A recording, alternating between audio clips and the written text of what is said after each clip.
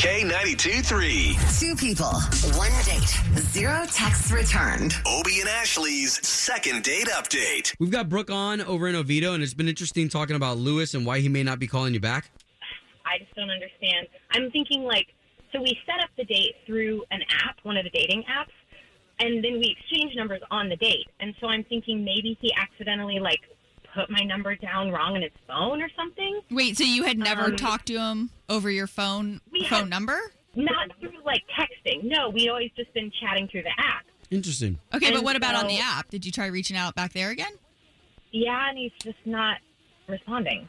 Well, listen, we can hear it in your voice. Let's try to get him on the line, and we're going to talk to him first and then get the both of you talking, okay? Okay, awesome.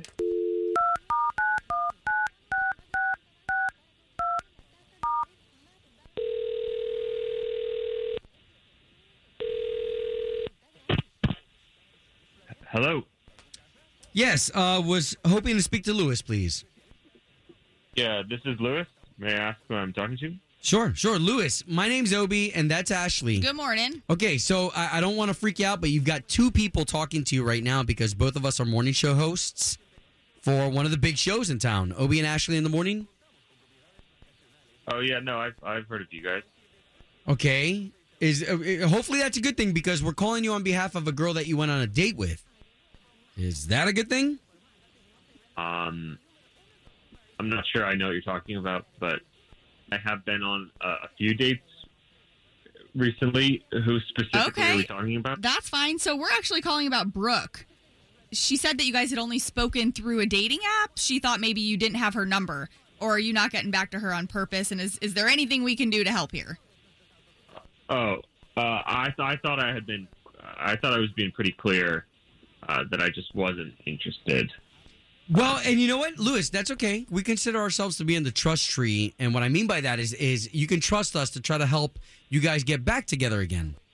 I mean, I don't see that happening. So can we let her down easy then with an excuse? What can we report back to her with?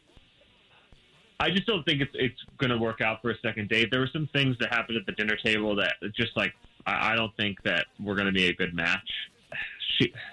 I feel bad bringing this up. I don't want to, I'm not just a surface level guy, but she had one of those retainers, like the Invisalign retainers. Okay.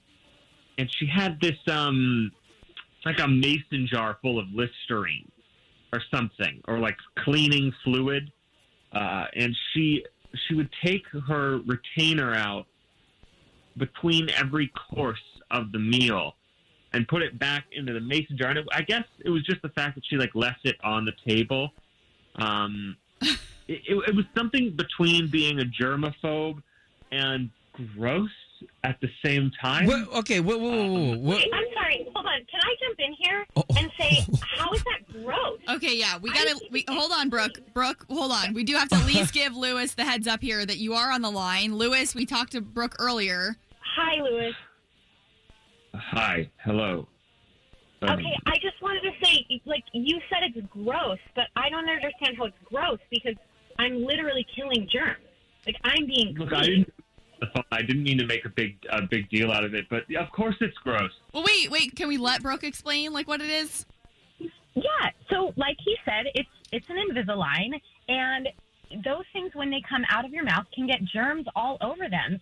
And now with COVID and stuff, I don't want that being able to get germy. So I put it in a Listerine stuff that kills germs and it kills viruses and stuff. And so I just put it in there between uses. I'm just being 100% clean and germ-free, keeping my mouth clean and my body clean. So look, Brooke, it was the fact that you continued to take it out between every course, and I watched as every course accumulated in that jar. I'm talking Brussels sprouts. I'm talking steak. I'm talking bit strips of meat and bread, sitting in that. That's not clean. I mean, I understand that maybe the liquid in there is killing the germs, but it doesn't make what's in the jar any less disgusting. Oh man. Okay. But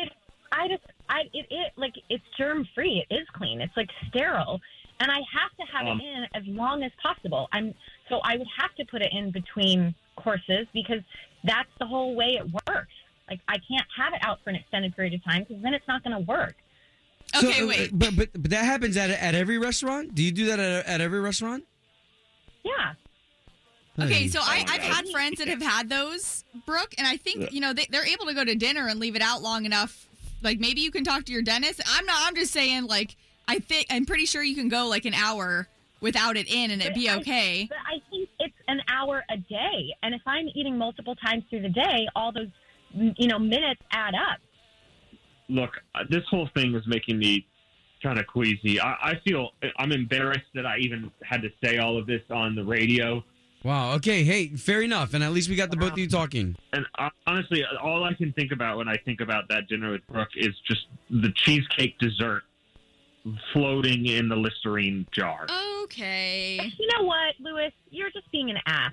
Okay. Fair enough. Home of Obie and Ashley's second date update. Did you miss it? Catch the latest drama on the K82 3 app.